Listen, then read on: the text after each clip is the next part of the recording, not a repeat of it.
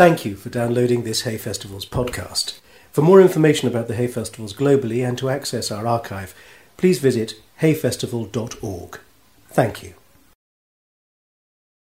Well, good afternoon, ladies and gentlemen, brothers and sisters. Thank you very much for coming. I'm very acutely conscious of standing between you, or sitting between you, and the main reason for your attendance, and I'm not going to do anything by way of an introduction.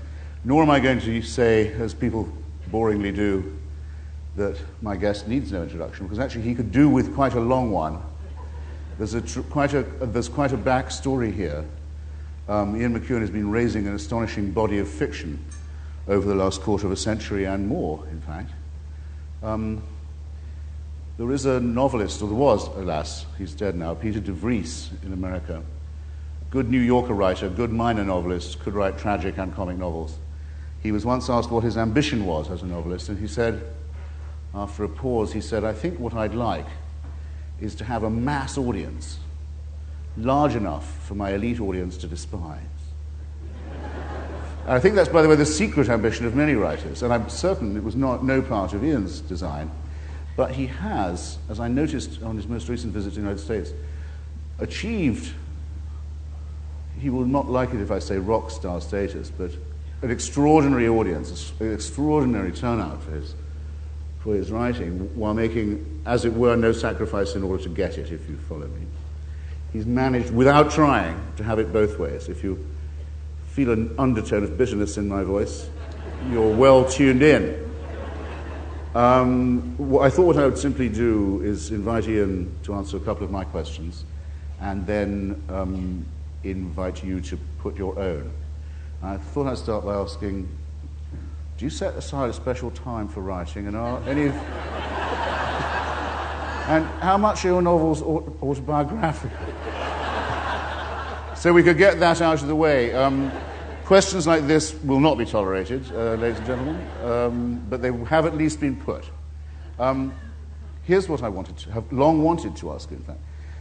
It seems to me that there is a great influence of music in your work. Why do I think that? Would that surmise be correct? Well, I love it. And yes, I've written about it a fair amount. Probably classical music in Amsterdam. And that was really great fun for me, to write about a composer trying to write a symphony and trying to imagine what this highly abstract matter would be like, what it would be like, and how necessary it would be to sort of visualize the structure of the symphony. Rock and roll intermittently. When I started writing in the early 70s, I sometimes used to hear a good guitarist play, let's say Ray Kudo or whoever, and be so stirred. I'd think, oh, what am I going to do? How can I join in? And I'm afraid fiction was the only wailing sound I could make. So that also was born of a kind of impatience. Nearer to the business of actually writing, I suppose, the pleasure and rhythm and beat and pulse of sentences is also very important. And although I don't have any music near me when I'm working, I love to read aloud with that sense of what Updike calls trying to get those sentences that got a spring in the step, and also get Milan Kundera, who's written, I think, quite beautifully about writing itself. Get the gap between sentences to carry some weight, so there's a little bit of gearing, a little bit of talk, and I think that also has something to do with love of music. And you've written about it as being composed, but you've also written about it as described as being played, as with Perron's son in Saturday, for example. Yeah. Quite a minute and exact description of what the music is doing and who's doing it. One of the pleasures and privileges of writing is to distribute among your characters your own lost and private ambitions. So, yes, I would have loved to have been a halfway decent blues guitarist. I can't even play the guitar, just to make this clear. There's no chance. Although on my 50th birthday, in granting of a second adolescence, which only a loving wife can do, Annalena did give me a guitar. It sits accusing me every time I cross the sitting room. And yes, I can play, was it Smoke on the Water or whatever, So very nice to give to a son, as it were, a fictional son, even though he's based a little on my own son, this expertise, and imagine the kind of heart-swelling pride one would feel. And I still can, listening to music, run a kind of teenage fantasy. I honestly can say I don't play the air guitar, even though I am that air guitar generation. But I can still make my heart go a little faster, imagining that it was me. It could have been me with that. It should have been me. I didn't know you were going to mention Kundera, but as soon as you did, I remembered something that you used to mean, I dare say still does mean a lot to you, and which you made a lot of use of, which is his famous lapidary statement in the Book of Laughter and Forgetting that the struggle of man against power is the struggle of man against forgetting. And I also noticed that a historical perspective is important to you in writing. Yeah. I mean, that Kundera line came up, I think, for me the first time in the Ploughman's Lunch movie. And yes, sometime around the mid-'80s, I became very interested in widening out the scope of my fiction and making history a kind of element, a sort of active, pushing forward element. And I liked that line of Kundera's, the struggle against power being the struggle against forgetting. And there have been many political debates, and there's certainly one been going right through this festival, and you yourself have been part of it, in which one really sees the necessity of a historical sense. That to make an argument or to maintain some consistency in something, it does need a memory. And we've talked about this privately. I mean, there are moments of despair when one feels that any political matter, if it's addressed without a sense of how we got there and how important it is to marshal a sense of continuity of a thread, a narrative, in fact, is absolutely crucial to an understanding. But in point of the struggle against power, in other words, for, if you like, for justice or for liberty, the contradiction may obtrude itself in that very often great injustice is done by people who won't let go of the past, who are obsessed with it, who remember too much. A person, an individual who can't forget anything, has an inefficient cortex. Part of the job of memory is to discard. And people who are focused too much on the past can be violent and cruel, can they not? Is that not a trap under the Kundera? Yeah, because then we bring in another key writer here, which is Borges, and we always like to evoke Funes the Memorious, or Funes the Memorious, who could forget nothing at all, not a single thing, and dies of a coronary as a result. A life so clotted with event and sense data that he expires. Yes, of course, I mean, selection becomes crucial in all forms of narrative. But yet, I still do feel, though, that in the core curriculum of life, history has to be central right there. And I want to press you a bit on the concept of contradiction as it applies to you, or duality, perhaps I'd better say. When you were writing, say, your early short stories In Between the Sheets, maybe as late as Cement Garden, and I would say perhaps as far up as the oratorio you did with Michael Barclay, or Shall We Die, there was, I remember Martin used to tease you as being that hippie McEwan, and you have those glasses, and you like the alternative society, and you had I believe, a great interest in feminism, very concerned about nuclear weapons, the environment, so forth. And yet there's also, it seems to me, a much more hard McEwan. Come from a military family, very interested in war, history of war, confrontations with the hard sciences as well. I'm assuming this must be a very useful duality to have. Yeah, I guess it's like... Not to answer my own question. Yeah, I mean, it's... I have got this enduring fascination for those boys' things, well, just what is the range of that missile? I mean, those horrible facts, those train spotter-ish kind of facts that girls have no time for at all, still hold me to some extent.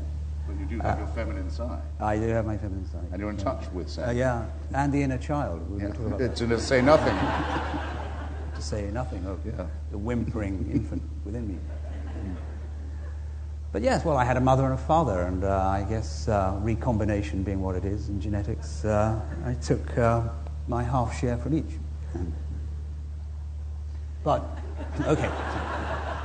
Ça va sans dire, Okay. but pressing you on how you can mobilize it, or make it a creative tension, if you like, fictionally. I'm not sure that I feel it as two separate things. I mean, quite honestly, when it comes to the matter of writing fiction, it all feels like...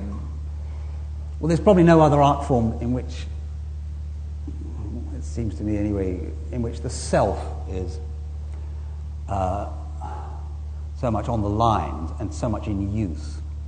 I mean, Henry James, to evoke another writer who's written beautifully about writing, there's a fabulous essay which I recommend to everyone. You can just get it off the internet. The Art of Fiction, which is a mere book review but contains so many gems, beautiful perceptions of the writer's art. Towards the end of that, he says that finally the limit on the quality of a piece of art, he says, this may sound like a truism, and I feel obliged to say it, the limit on the quality of a piece of art of any kind is the limit on the quality of the mind of its composer.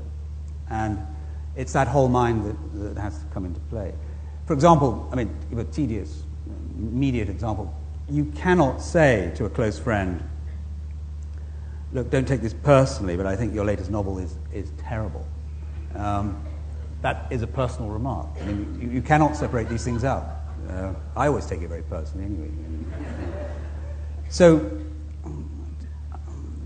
I'm not sure I can really answer your question. You wrote a very nice essay about me once, not so long ago, in which I thought you were rather echoing Matthew Arnold. There's sort of two voices there are. There are two McEwans. What can I say? If you're inside here looking out, it feels like there's just one. Sorry. No, I couldn't. No, you have all my solidarity in that and sympathy too. The master, Henry James, always slightly annoys me because he both says at one point, try to be one of those upon whom nothing is lost, which I think is wonderful.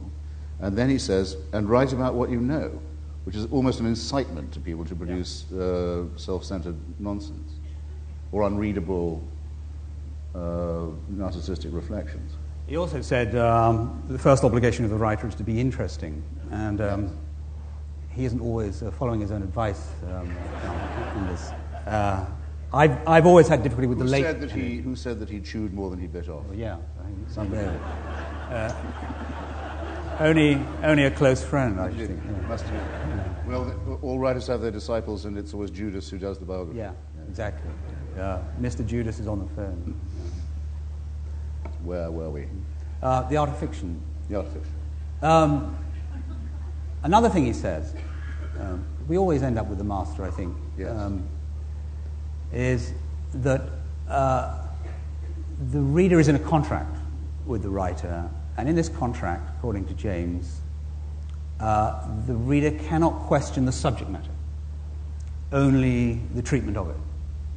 You cannot say to the writer, well, I don't want to read a novel about a girl who can't find a husband living in a manor house in a nice park. You're wrong to write about that. Or you cannot write about a middle-aged man falling in love with a 13-year-old girl. What you must judge only is, and this is James' very strong point, how this matter is rendered and delivered to you. And that meant a lot to me when I started writing. I thought, well, you're free to do anything you like. All that matters is to do it as best you can, and as carefully and honestly as you can. And I was fairly shocked then when my first couple of volumes of stories were published, how amazed and horrified people were by the content. I mean, that really was a matter of great surprise to me, of innocent surprise, because I thought we had fought all the battles about content. Henry James had laid it out, Joyce, and then later Burroughs, Genet, the list is endless. Lawrence, of course, had really, and then in my lifetime, especially Roth, had hilariously suggested that there is nothing that could not be said or addressed as long as you did it, beautifully or hilariously or tragically. Orwell's rejection letter from Dial Press in New York for returning the manuscript of Animal Farm says it's impossible to sell animal stories in the United States. Yep. It's in the land of Disney also. It's the best rejection letter, I think, ever written. Well, I'm glad you mentioned that, because I used to submit stories regularly to the New Yorker, and I once read a story called Reflections of a Kept Ape. It's published in Between the Sheets. And it's a first-person narrative by an ape who lives with a novelist who's trying to write her second novel. She's had big success with her first, and she's having a really hard time. And it's a reflection, really, on cross-species sex and writing. And I sent this off to the New Yorker and got a letter back, and this was in the days of Mr. Shawn, who had very clear ideas, un-Jamesian ideas about fiction in this respect. And they got a letter back with that Orwellian tint. It said, we enjoyed the story very much, but unfortunately we do not accept stories with animal narrators. So the Dial Press clearly knew their business. They knew what they were about. Well, Ronald Reagan starred with an ape in his first Bedtime for Bonzo, but he refused to take the same role in the sequel, which was to be Bonzo Goes to College, on the grounds that an ape going to college wasn't really believable. I don't know what made me you reminded me of that. Yeah. Well, let's not forget Kafka's lecture to an academy, which is an ape who's been brought back from the jungle, looked after well, got a jolly good education, and actually it's not much read, this story. Lecture to an Academy is an ape story, animal narrator, bloody good, reflecting on the long journey from tough times, grinding poverty in the jungle, fighting his way out of to a professorship. And I would have challenged the New Yorker not to have published that story. Yes. But I remember that people used to, I'm not sure that people still don't, but I remember people used to think that you were somewhat frightening, in a way. That there was something dark and menacing about your work, and that something moody and sinister. Well, there was something quite dark, menacing about my work. The problem was they thought that they were therefore it was me, and in a sense they were right. But I didn't menace people as such. But I didn't much like that reputation. I mean, I had to live with it, and the macabre joke, which went on, still goes on. Every now and then, a fresh-faced journalist who's new to the game has been in the file and writes this Ian Macabre thing as if for the first time. It's always quite painful. I feel almost protective. I say, don't run that joke, not just for my sake, but for yours. You'll get found out. Yeah. You'll be in your fingers in the pot. Well, I want to ask you about Saturday. And the first thing I want to ask you, this is not to flatter Ian, but it's to help me. How many people here have read Saturday now, by now? Well done. Good. Well then, okay, because I was afraid that I might lose the audience if I... There is a point. This won't spoil it for any of you who haven't read it yet. There is a point at which the main character, Dr. Perrone, is, as it were, confessing or admitting, or at any rate acknowledging that he can't get any nourishment out of the way fiction has been written lately. And you give some examples of what he can't take, and one is, it's actually a bit Shawnian, this objection. Who wants to read about a jumbo jet that explodes over London and sends all these people down with all their luggage? And who wants to read this or that magical realist? And for heaven's sake, how ridiculous to have a scene where a young man goes back in time and sees his parents discussing aborting him through the window of a pub. So I think that A Child in Time is still in many ways my favorite of your novels. That is, by the way, that scene, for those of you who don't know. But I really couldn't detect, and I think I've read you quite closely, whether you meant to say farewell to a certain kind of fiction or not at that point. And I sort of need to know. Yeah. Well, I don't know. I do feel a little impatience with... I tried to reread 100 Years of Solitude 2 or 3 years ago, and found myself itching with impatience. Yeah. And wondered if this thing had not really led too many writers down a path in which they had absolved themselves of some responsibilities towards the world and its physical laws plausibly rendered. I mean, the world as it is seems to be so amazingly fascinating that if characters can sprout wings and fly out the window at any moment, some tension has disappeared. And rather, as I said before, I think it's rather like playing tennis without a net. I mean, if anything can happen, possibly, this is just a suspicion I have, if anything can happen in a novel, regardless of the laws of physics, then nothing really matters. And that sort of psychological tension you need between people rests to some extent on the fact that they cannot suddenly turn into caterpillars, unless in a children's book, or fly out the window. Maybe that's that hard McEwan who loves the science. No nonsense. Yeah. Now, the feminine side of me, well, she thinks the same. She's in accord. Again, one of the privileges of fiction is to take a view that you half hold, wouldn't defend too closely, because there are some great books written in this tradition. I think Tin Drum is certainly one. But you can sort of give this to a character.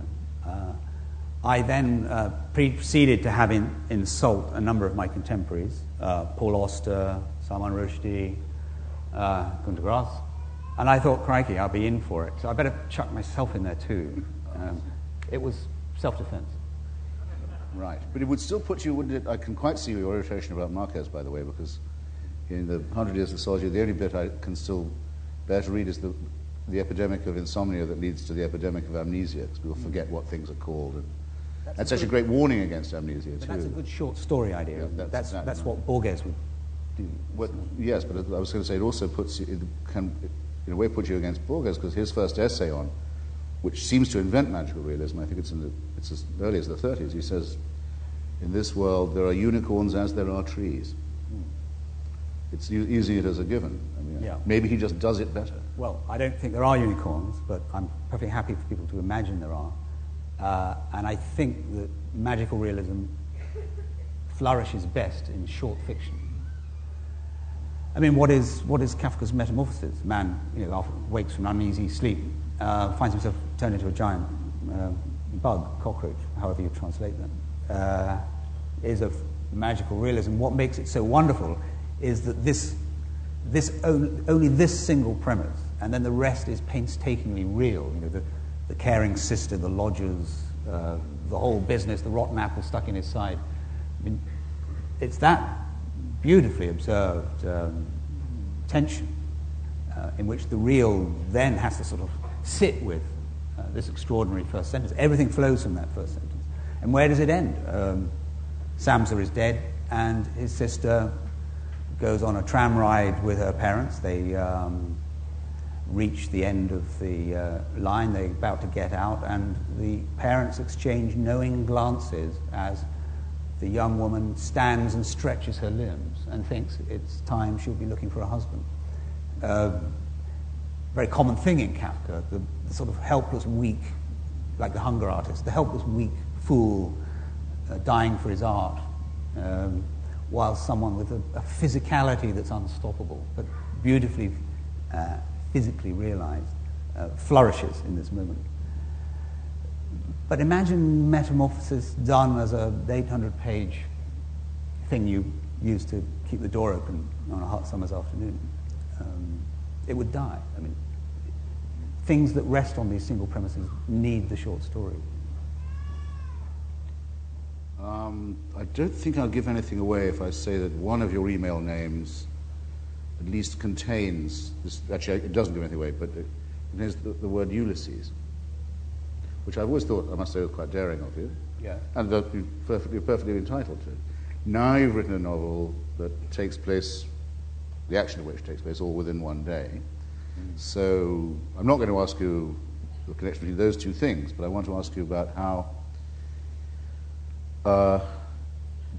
Dr. Perón, on this one day when there's a confrontation in the streets over the war impending with Saddam Hussein, registers very exquisitely all the arguments for and all the arguments against. There's the joke about the American preacher who was in a fairly flat earthish community who said, well, I can preach it round or I can preach it flat. He can do it at either at need, and he is always doing it. In fact, he's always arguing with himself, and he's always putting both cases, it seems to me, at their strongest. Did it help you to make up, has it helped you to make up your mind, or would you rather remain the register of that argument? Because he never decides, does he? He never decides, and I suppose I gave him the full range of my own, what I called in my worst moments, confusion, and other times ambivalence about this. I was not a useful subscriber to the volume Writers Take Sides.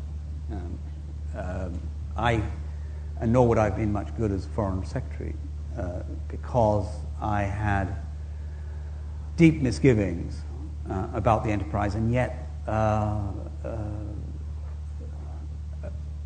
powerful sense too. Having read The Republic of Fear, I remember, had a big impact on me in its first edition under a pseudonym in the late 80s, and also in connection with in connection with the Rushdie fatwa, meeting Iraqi exiles in '89 to talk about this when Salman himself could not come out. So I was his emissary. And so I followed the matter, and and we don't want to get another Iraqi debate here, but I had very, very mixed feelings, and they were constantly in conflict. The risk of some disloyalty to our sponsor, I wrote a piece about my own ambivalence for The Guardian. It was turned down. So for the first time in my life, I found myself in the pages of The Telegraph.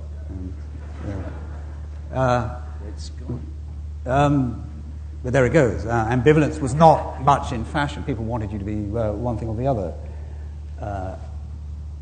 On the one hand, of course, a terrible fascist dictatorship could come to an end. On the other hand, perhaps it would cost even more lives than it would to do nothing. So that I gave all that to Henry Perón. And then I found it was much more useful. It was more narratively rich to have that ambivalence within one person, rather than simply have it as pitched battles. I mean, I do give him a battle with his daughter, and he's like many of us, who have these kinds of feelings. He's a hawk when he's talking to his daughter, but when he's talking to his anaesthetist, who is even more of a hawk than he is, he suddenly finds himself becoming a dove. That's why he's a neurosurgeon and not a general or a foreign secretary. Same for me. Well, that's a very good evocation of dualism with which to, I think, because we've now exhausted half our time, I'm sad to see, to ask you, ladies and gentlemen, if any of you would like to put a question to Mr. McEwan. And there are microphones available in both aisles. So if you extend a fin, they'll come and find you.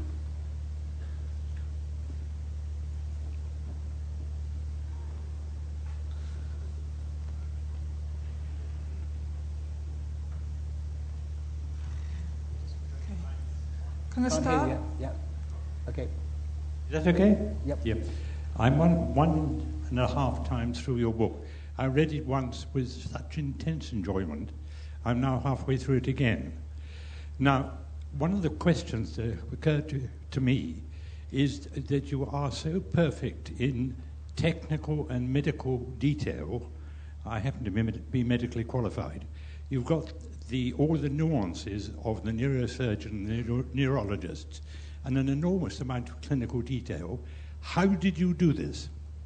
Well, I found a neurosurgeon at the National Hospital, name of Neil Kitchen, and over a period of about 2 years, I first of all just sat and talked to him whenever he had the time, which was rare. I thought there were occasions when I worked hard and the people around me worked hard, but I don't think I ever saw anyone work as hard as this surgeon. And then I started attending his operations, and became, I sort of became a neurosurgeon for a bit, because I had to go into the stinking, fetid, squalid little room where they get changed. In fact, I describe it in the novel. I mean, if you're worried about MRSA, I have to tell you, and the iatrogenic diseases, well, it was amazing. It was, I think, as I say in the novel, it was like the changing room in a borstal where kids are far away from home and no one's looking after them. Anyway, I would emerge from there in my bloody clogs, racks of them, and my green scrubs, and I would go and stand for hours watching Neil Kitchen at work. And spent a lot of time in the coffee room, too. Very pokey, amazingly cramped space, extraordinary conditions that people were working under. Many things surprised me. One was the fact that squashed up together would be the senior consultant in neurosurgery and the guy whose job it was to replace the Twix bars in all the vending machines, and how relaxed and easy all that was. My notion of the consultant as a godlike figure in a three-piece suit with pinstripes and a little fob watch all melted away. It was more like the atmosphere on a film crew. And that boy side of me lapped up all those details. I mean, I was criticized by a number of readers for putting in too much detail. In fact, I took a lot out. Early readers, including my wife and one or two friends, said, this is going a little too far. But for me, it was a kind of exoticism, such as you might find in a poem by Keats. You know, place names that mean nothing to you, but yet sort of evoke a wonderful faraway place. I thought some of the names of the trillion ways in which a brain can go wrong had a kind of sinister beauty to them. So I had to sort of wrench myself away from this, because I realized that this is something of a solitary pleasure. Not everyone has this. But It can lead to blindness. Yes, solitary pleasures often do.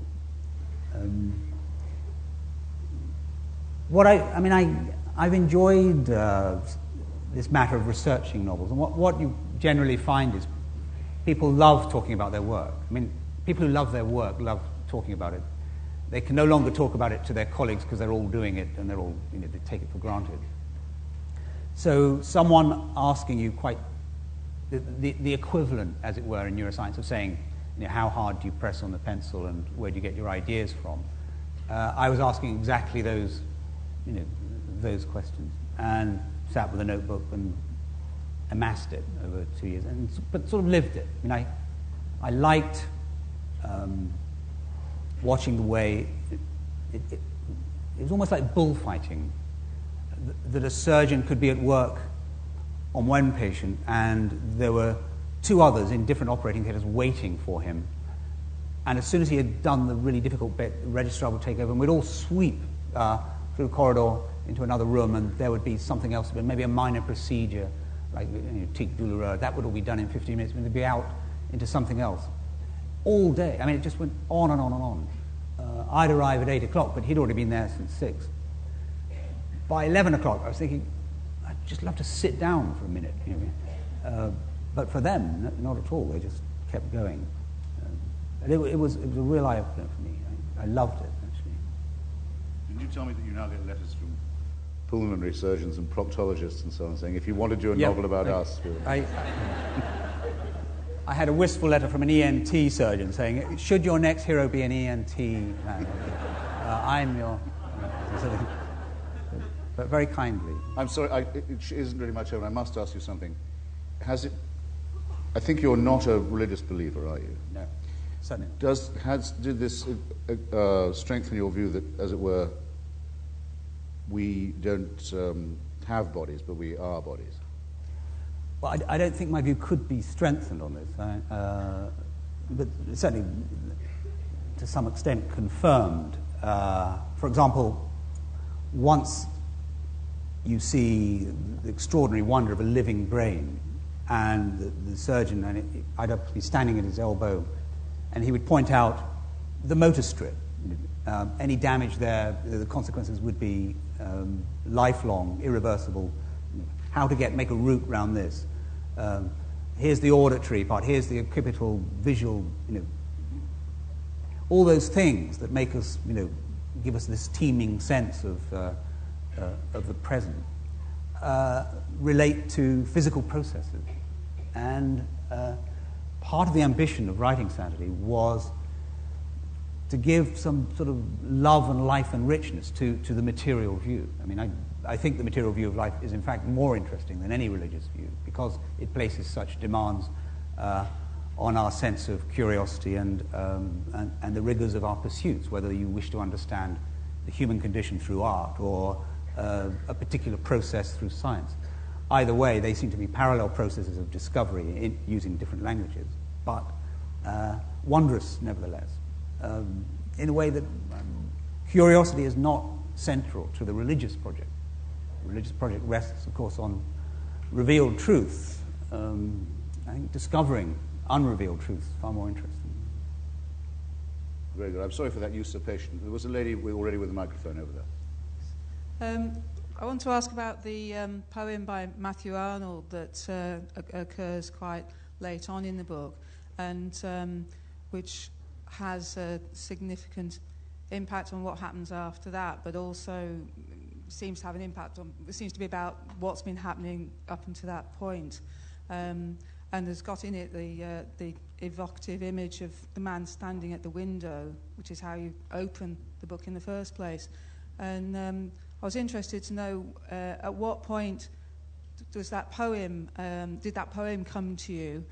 Was that part of the conception of the book, or was it as you were going through and developing the story? I should explain, because for people who haven't read the novel, there comes a scene in about 4/5 the way through Saturday when a situation is diffused, or at least deflected, by the reading of a Matthew Arnold poem, Dover Beach.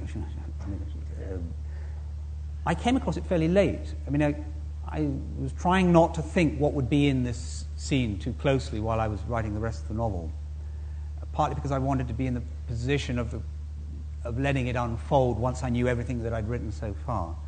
And then I remembered Dover Beach and found that nearly everything that I wanted was already there. Not only a poem that asks, we assume, a lover to come to the window to observe the English Channel, the Straits, and to reflect on the human condition, but also a sort of strange mix of musicality and extraordinary despair. I mean, it is a very pessimistic poem. We're sometimes seduced away, I think, from recognition of that. Where there's no place for love or peace or rest, or, and that our lot is pain.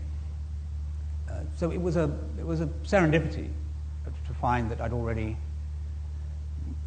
that it just was no other poem would do. It was a fortunate moment for me. I'm sorry for those of you in the middle of rows, but I'm sure we can deal with that, can't we? By passing them along. The lady in the centre. if you'll just be patient. It's not fair otherwise. Excuse me. As you've mentioned during your talk, you're very well known for tackling really unpleasant or difficult situations and writing about them beautifully. But can you think of a subject matter unpleasant or difficult enough that even you would have trouble writing about it?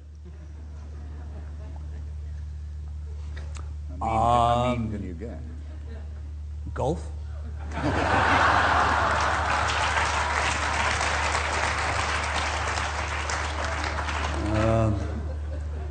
VAT? Oh, no, I can think of a few that... no, to be quite honest, no. No, I don't think so. I think... I mean, obviously... I'm never going to sit down and say, well, what's the most unpleasant thing I can think of? And let's get there quick. But the sense of freedom is very important. And actually, again, to come back to the art of fiction, Henry James, another great thing the master said, or suggests really, is that all artists are trying to find a mode of expression that will make them feel free. And I really understand what that means, especially when I'm starting a novel. What is both the subject matter and the means of which this is going to be put across that would make me feel completely free? And if that involves treading somewhere dark, unpleasant, then the freedom is predicated upon that sense that you can go anywhere. That said, again, one of the impulses writing Saturday was to set myself the challenge to see if I could do happiness. I mean, Henri de Montholon famously said, "Happiness writes white." I think I must have repeated it myself over the years, defending the darkness of my own stories, that happiness was rather dull. And I thought, well, is it actually true? I mean, so I have tried to celebrate sex, love, wine, work, the city. These things aren't only causes of problems, but how can we reflect on them that would be rich and warm without necessarily being dark? And of course, then I ran into sort of gauntlet of readers who said, "Well, you're just so complacent. How dare you have these characters who are blissed out too much?" So, what can you do? That's all right. Good. I was thinking in your novels that Can you wave your arm so I can... Yeah. I was thinking in your novels the extraordinary seems to happen to the ordinary, in the sense that you're led down paths which grow out of ordinary situations, and I just wondered, first of all, if you regard those situations as extraordinary, and secondly, do you ever live in trepidation that you may eventually find yourself driving along and you run over a sheep and the farmer and he invites you in and suddenly the whole thing happens to you? Which is exactly what I was imagining last night when I was thinking about you.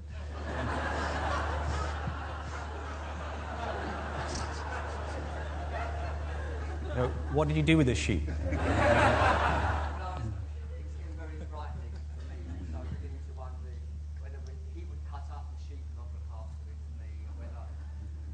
Mutton dressed as lamb. My wife was with me and where she would be in this process. I mean, it really grabbed me for a while. And I thought, you leave me there each time. Well, I used to think as a child that nothing ever worked out the way you imagined it was going to. And I had a very powerful superstitious sense then that if I thought ahead in the darkest possible terms, I would have excluded the possibility of destiny offering at least that possibility, so that you would block out those points. And I often wonder if I'm still not living with a kind of rather puerile sense of trying to allay certain ghosts. It's been said before, but I think it's worth pursuing this for a minute. What could have been more ordinary than people turning up for work on the 11th of September a few years ago, and what greater transformation and eruption into the ordinary of the vile and extraordinary. So that for a few days afterwards, or even a few months after, people were saying, I thought, even at the time, quite ridiculous things like, this is the end of fiction. Or, I mean, even the Holocaust didn't bring the end of art, so I don't see that 9/11 would either. But it seemed to bring into our lives the most sort of sculpted, intense, and awful sense and way in which most terrible things that happen, long illnesses apart, happen suddenly and usually erupt into the plain sailing bits of one's day. But do I worry? Well, of course. I mean, especially if you reach. I don't know if you ever do this. Run, through Freud's prescriptions of happiness. It is good physical health, interesting work, satisfying personal relationships. I mean, we can all tick those off and find we're scoring 2 out of 3 or 1 out of 3. And then there comes those periods, they don't last forever, but when you're scoring on all 3, there's always a little anxiety. You know it can't last. And that's the nature of, loss is going to be built into this, age, everything is going to go. Not even happiness brings you happiness. Not even happiness. Very good. Could you say that in Latin? Felix non. For a long time. Yeah. Okay. So yes, it does. It does bother me. People can't hear you, so I won't. We'll. Yeah. I mean, why not?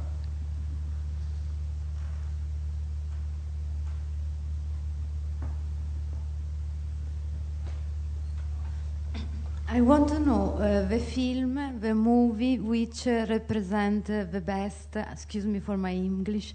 I am Italian. Your book, your stories. Which film do you think best represented? Without hesitation, The Cement Garden of Andrew Birkin. I don't know if you know. It was made 15 years ago. Andrew Birkin made it on a shoestring with a cast and technical crew, mostly from either film school or casting from his own family, and a labour of love for him too, because he had been working on a script for ever since the novel was published in '78, and I'd seen, I don't know, a dozen versions of this over a period of 15 years, and I thought that I mean, it's very hard to satisfy novelists about their films, but I thought that it was extraordinary. And Charlotte Gainsbourg in it.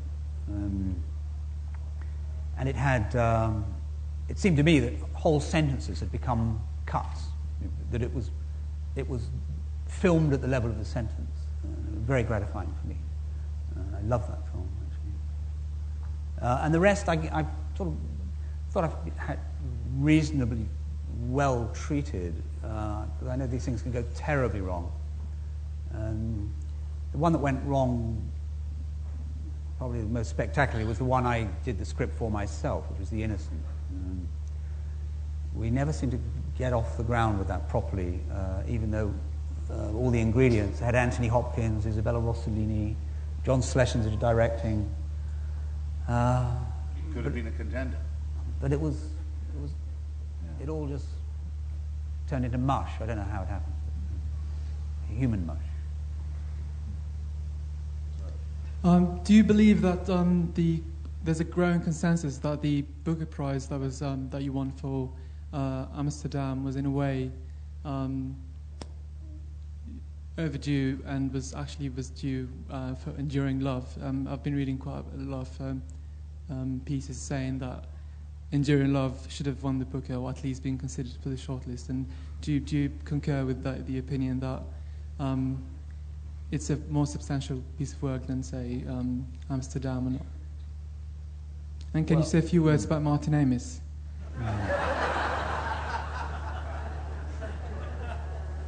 Well, it's fine if fate would have delivered me the Booker Prize for Amsterdam and Enduring Love. I wouldn't have been complaining about that. It was odd with Amsterdam, actually. I feel very protective of this novel, because when it was published, I had the best response to a piece of work I'd ever had in my life. I mean, I never had such good reviews, because usually my reviews, like I guess most people's reviews, are very mixed.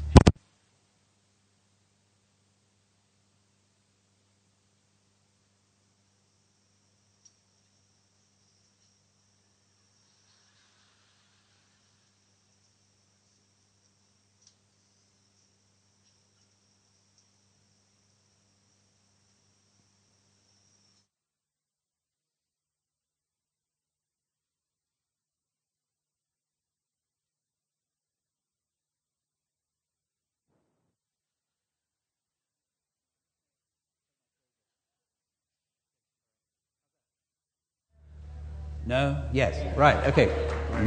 Thank you. And when this slender book won the Booker Prize, suddenly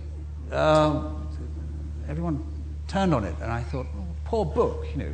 I mean, I was very happy, but I thought it was tough for the book. That little book suddenly took a lot of kickings.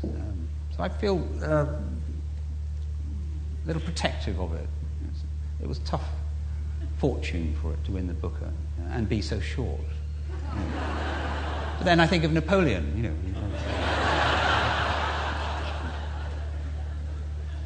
And talking of short but tough people, you were asked about Little Keith. Yeah, what was the question about Little Keith? A few words on young Amos. Oh, well, Doesn't seem like much to ask. Well, one of my dearest friends, and, who was it said of whom I'd leave spend an hour in... it was about Kit Marlowe, wasn't it? I'd leave spend an hour in his presence than with any other man on earth. But Christopher and I travelled to Uruguay to spend some time with Martin, whom Hitch cruelly still calls Little Keith. Those of you who know Martin's work will know exactly the origins of this. And found him, I thought... himself, Little Keith. Yeah. Does he? He signs his letters, Keith. Oh, not to me. Oh, sorry. Shouldn't have said anything. It's a bond, you wouldn't understand. Yeah. So the 10 days we spent there, or was it 9 days, passed into our personal history, as named by you as the effulgence. Very good term, I thought. But anyway, to answer your question, he seems very well. He's 8,000 miles away.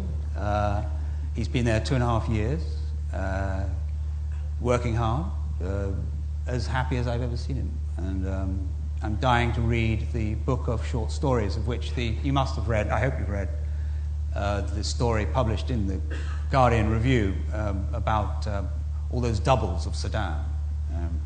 I mean, a superb short story. So my heart leapt when I read that. That's what he's doing, writing a number of stories around the events of the last few years. But anyway, what are we doing talking about him? It's all meant to be about me. He's not just a wit, but a cause of wit in others. That's why. Yeah. You did that very well. Thank you. I think we have time for at least 2 more, especially if you can condense your questions. Not that you haven't been. You've been awfully good. Now. You give Perun an understanding. You give Perun an understanding of your character Baxter's aggression, and he gets inside Baxter's head, literally. Were you making a connection with aggression on a wider scale in connection with terrorism? It's a good question. It's a very difficult question. I'm very conscious when I was writing this that I must at all costs avoid a sort of lumbering allegory in which Henry Perun, immensely privileged, well-off, content, has to deal with unreason from a very unprivileged quarter. That this didn't turn into a kind of miracle play, as it were, about the West and whatever we want to say, the Third World or the slums of Rawalpindi. And yet I suppose I wanted some of that there. But I hoped I would make these characters too specific to look like great symbols of something. That was all. And I asked around among psychiatric friends for an affliction. I really did want Baxter to have all of life's misfortunes. And all of life's misfortunes are easily rolled up into Huntington's disease. I mean, there is nothing more unfortunate, I think, in that given the number of repeats you have of the codon CAG on your fourth chromosome, one gene, the number of repeats will more or less determine your fate. So a doctor could tell you, once this has been sort of looked at closely, if you have 57 repeats of CAG, this will be the date, the age at which you have this onset. The more repeats, the earlier the onset, basically. And it seemed extraordinary that in modern medical conditions, we've created something of the arena of fate for characters in a Greek tragedy, that your future could be told by the oracle, except the oracle now is wearing a white coat. And your descent, about which no one can do a thing at present, is mapped out before you. So I hoped in that I was taking it away from any discussion of making Baxter represent anything other than a private misfortune. But it's there as a background. So. And I'm terribly sorry to say this, ladies and gentlemen, but I can see an orange light that you cannot, and it tells me that we have to vacate this for the next session. Thank you so much for coming. I should have said you can, and I would say you ought, to buy and get signed Mr. McEwan's book down at the store. Thank you very much for coming. Will you join me in thanking him?